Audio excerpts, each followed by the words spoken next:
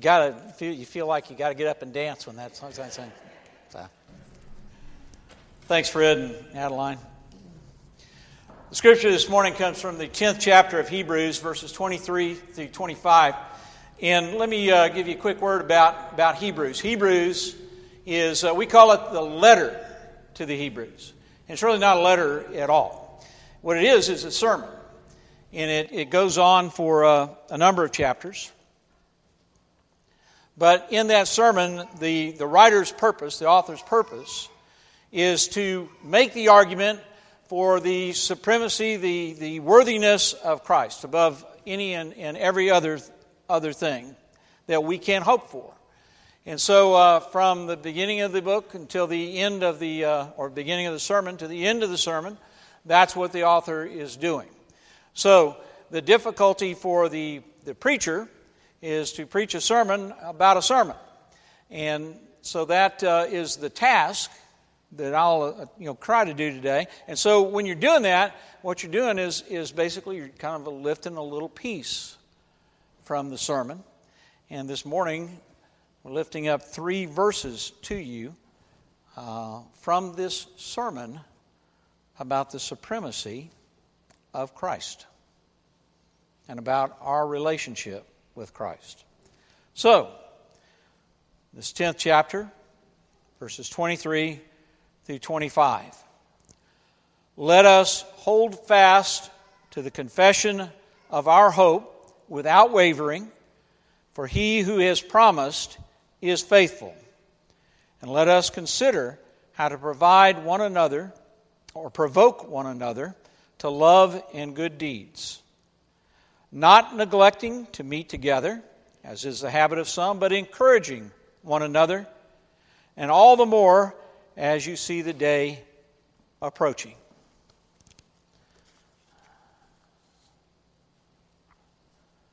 We come to worship hoping and holding on to God's promises. We come hoping for something that we haven't realized yet. God has promised that a day is coming when war will be ended, when justice will roll down like a mighty river, and when death will be no more and pain will be ended. God has promised that a time is coming when no mother will weep for children that she has lost. A time where no one will be without food or shelter. A time when there will be a great homecoming and we will all eat at God's banquet table. We come hoping and holding on to God's promises. And we Christians live in a world where we do not yet see the fulfillment of these promises. And painfully reminded this week of how far we are from realizing God's promises fulfilled and seeing the tragedy, the trauma of what has happened in one of the great cities in the world. And being reminded that this is not the only great city in the world in which this kind of trauma has occurred. And remembering that there are people that aren't in great cities that are experiencing death, where mothers are weeping because they've lost their children, where people are without food and without shelter, not because they weren't working hard, not because they weren't trying, but because they have been displaced from businesses, from fields, farms, by violence, by warfare. It's difficult to cling to hope in the midst of everything that we see. Not just in this world, but sometimes the circumstances of our own life can seem overwhelming, hopeless. A couple of movies that have come out over the last few years that both deal with the theme of redemption. They're both violent movies, violent in different ways, but nonetheless they are violent. In one of those movies, the central character expresses these words about hope. You know, hope is a mistake. If you can't fix what's broken, you'll go insane. Mad Max, from the Mad Max movies. And from Shawshank Redemption, Red, character played by Morgan Freeman. Hope, he says to Andy Dufresne, hope is a dangerous thing. Hope can drive a man insane.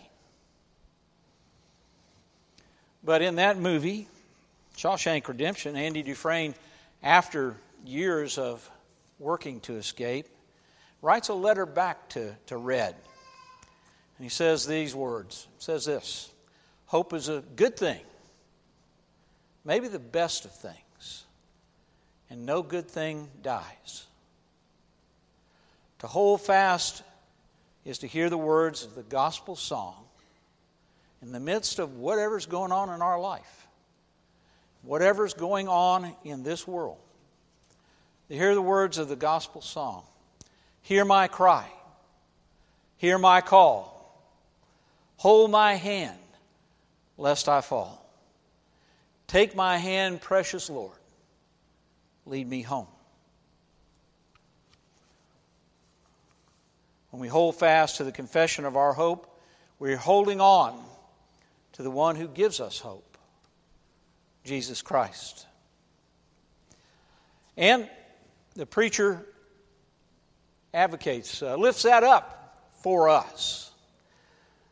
But he goes on to say, provoke one another to love and good deeds.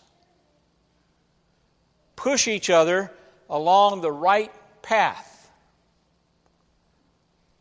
Too often in church, it seems to be our goal to want to pull people back onto the right path.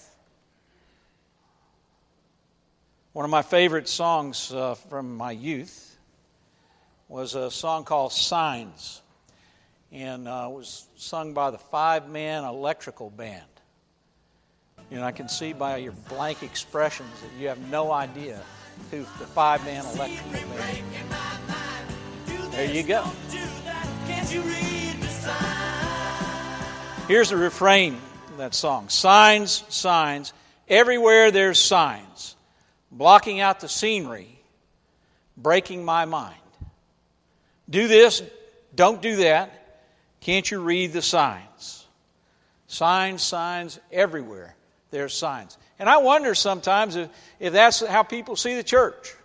Signs everywhere, blocking out the scenery, blocking out the message of the church, breaking people's minds, rather than encouraging each other, which is what the preacher in Hebrews is saying, encouraging each other along the right path, pushing us along, pushing each other, provoking us to love and to do good deeds. Not do this, don't do that, but encouraging, pushing us, moving, helping each other to do that. Well, when we gather in this place, it gives us a glimpse of God's kingdom. There's an importance to worshiping together, to being together, to experiencing God's presence together, to holding fast together, to being reminded in different times in our life through cards and letters and prayers that overflow, to hold fast, that other people are encouraging us to do that and are praying for us to do that. People we know, You. Praying for each other. Encouraging each other. Gathering with each other. Doing stuff together. Stuff like Jubilee Christmas and the Mitten Tree. Or even being taught by Carolyn Kanehe to hula dance.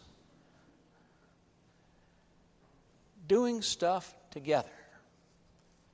Holding on. See, this isn't an American Idol place. This isn't The Voice. This isn't Dancing with the Stars or Survivor, where the tribe has spoken and you're no longer welcome, where you get voted out, where somebody's told you can't dance. This is a place where we gather together. And when we gather, we get glimpses of the kingdom of God. We gather together. We're welcomed in the name of God. We're reminded of the promises, the hope that we have in Jesus Christ. Even in the midst of daunting, overwhelming circumstance, we remember the promises. John Bunyan, who wrote Pilgrim's Progress, had a vision during his time in ministry and time as an author, 18th century.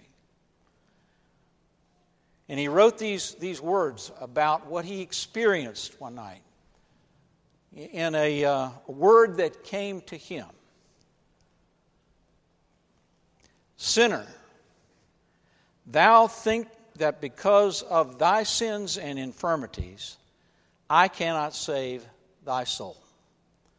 But behold, my Son is seated by me, and upon him I will look, and not on thee. And I will deal with thee according as I am well pleased with him. Did you catch that? Upon him I will look, and not on thee. And I will deal with thee according as I am pleased with him. Paul expresses it in the 8th chapter of Romans this way. There's absolutely nothing that will separate us, will separate you from the love of God that's yours in Christ Jesus. Hold fast. God's promises are sure. And one thing God has asked us to do, He's told us He'll be with us always. The world needs some light. And Jesus said, you're the light of the world. Go into some dark places and be that light. Go forward. Not in your own strength, but in the strength that Christ has promised you, that God has promised you through Christ. You be that light. The world needs it. And Jesus says He'll walk with you to provide it.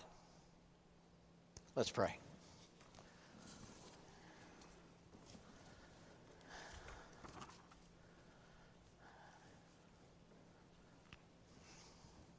Dear God, we thank you for the hope beyond what we can see.